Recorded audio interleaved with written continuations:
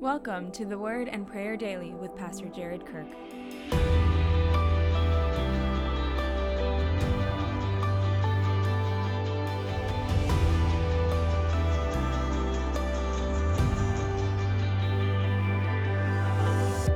James 2:14 through 19.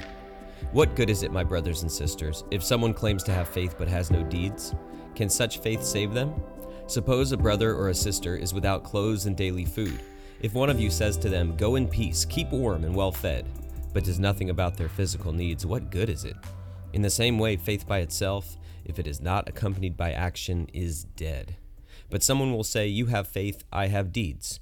Show me your faith without deeds, and I will show you my faith by my deeds. You believe that there is one God. Good. Even the demons believe that and shudder. I can remember being 5 years old in the humid South Florida air. It was December, and so there's always humid South Florida air there. And some friends of mine were talking about whether or not Santa Claus was real. The prevailing consensus amongst my friends is that Santa was not real. But they turned to me and asked me, "Do you believe in Santa Claus?" Now, I didn't want to look uncool, so I said, "Of course I don't believe in Santa Claus." But when my friends turned their back, I whispered under my breath, and I kid you not, I really said this, "I still believe." And I said it just in case I was going to miss out on some presents. Now, one of the problems we have in the Christian faith is that too many people think of belief in Jesus like belief in Santa Claus. And you might think that's a really modern trouble, but when James was writing his letter, they were dealing with the same kind of thing. People would say, "I believe he exists," just in case heaven was real and just in case Jesus was giving out rewards when people died. And James wants to point out, listen, friends, that is not the kind of belief we are talking about here. The kind of faith that the Bible talks about, that is saving faith, always expresses itself through good deeds and actions.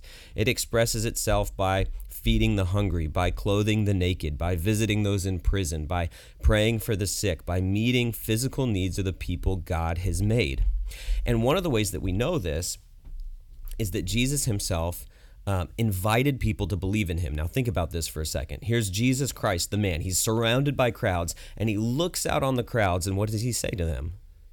"Believe in me." Well, he's not asking them to believe that he exists because he's standing right in front of them. He's also not asking them to believe that he can do miracles because they just ate the bread, they just ate the fish, they just watched the people get healed. They know full well he can do miracles. So when Jesus said, "Believe in me," what did he mean?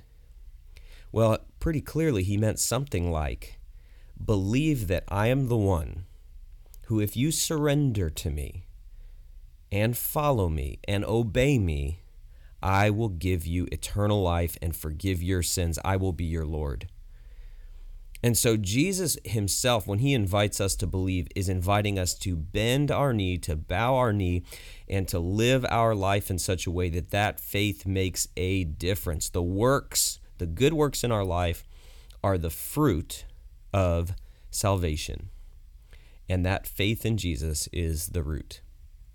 So as we pray today, let's pray and ask God to give us a fruitful life, a life that is honoring to him and always looking out for an opportunity to do those good works that he planned for us before we were even born. So in this quiet minute now, let's pray and ask God to help us to live fruitful lives.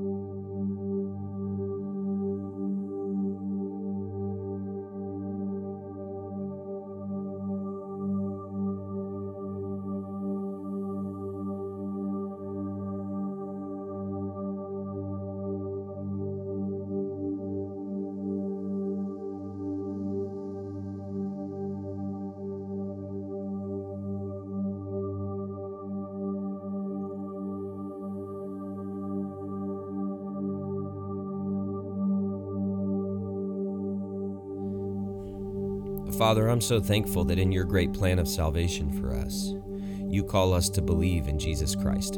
And you don't ask us to live a certain way so that you'll love us. You looked down from heaven and saw us broken and wallowing in our sin, unable to escape, trapped, enslaved, just caught up like we were stuck in a spider's web of sin in our life. And you came right down into the middle of that and rescued us. But we are grateful as well, Lord, that you don't leave us where you find us. You heal us and forgive us and make us whole and give us your Spirit and give us a plan and a purpose and a calling for our lives. And that calling and that purpose is always accompanied by the good works you give us to do. Father, today show us those good works you would have us walking. Bring that one or two persons to our mind that you would say, this is the person today I want you to do something tangible for. Holy Spirit, would you prompt us and help us to obey and follow your leadings no matter who you bring into our lives today. And may our lives be filled with fruit. And so we will have great assurance of our salvation in Christ, knowing that you have changed us into people who live like Jesus. God, thank you for your grace in our lives. We love you today. In Jesus' name, amen. If this content is helpful to you, please subscribe on Apple, Spotify, or wherever you listen to podcasts. To help get the word to even more people, please leave a review and a 5-star rating. God bless and have an amazing day.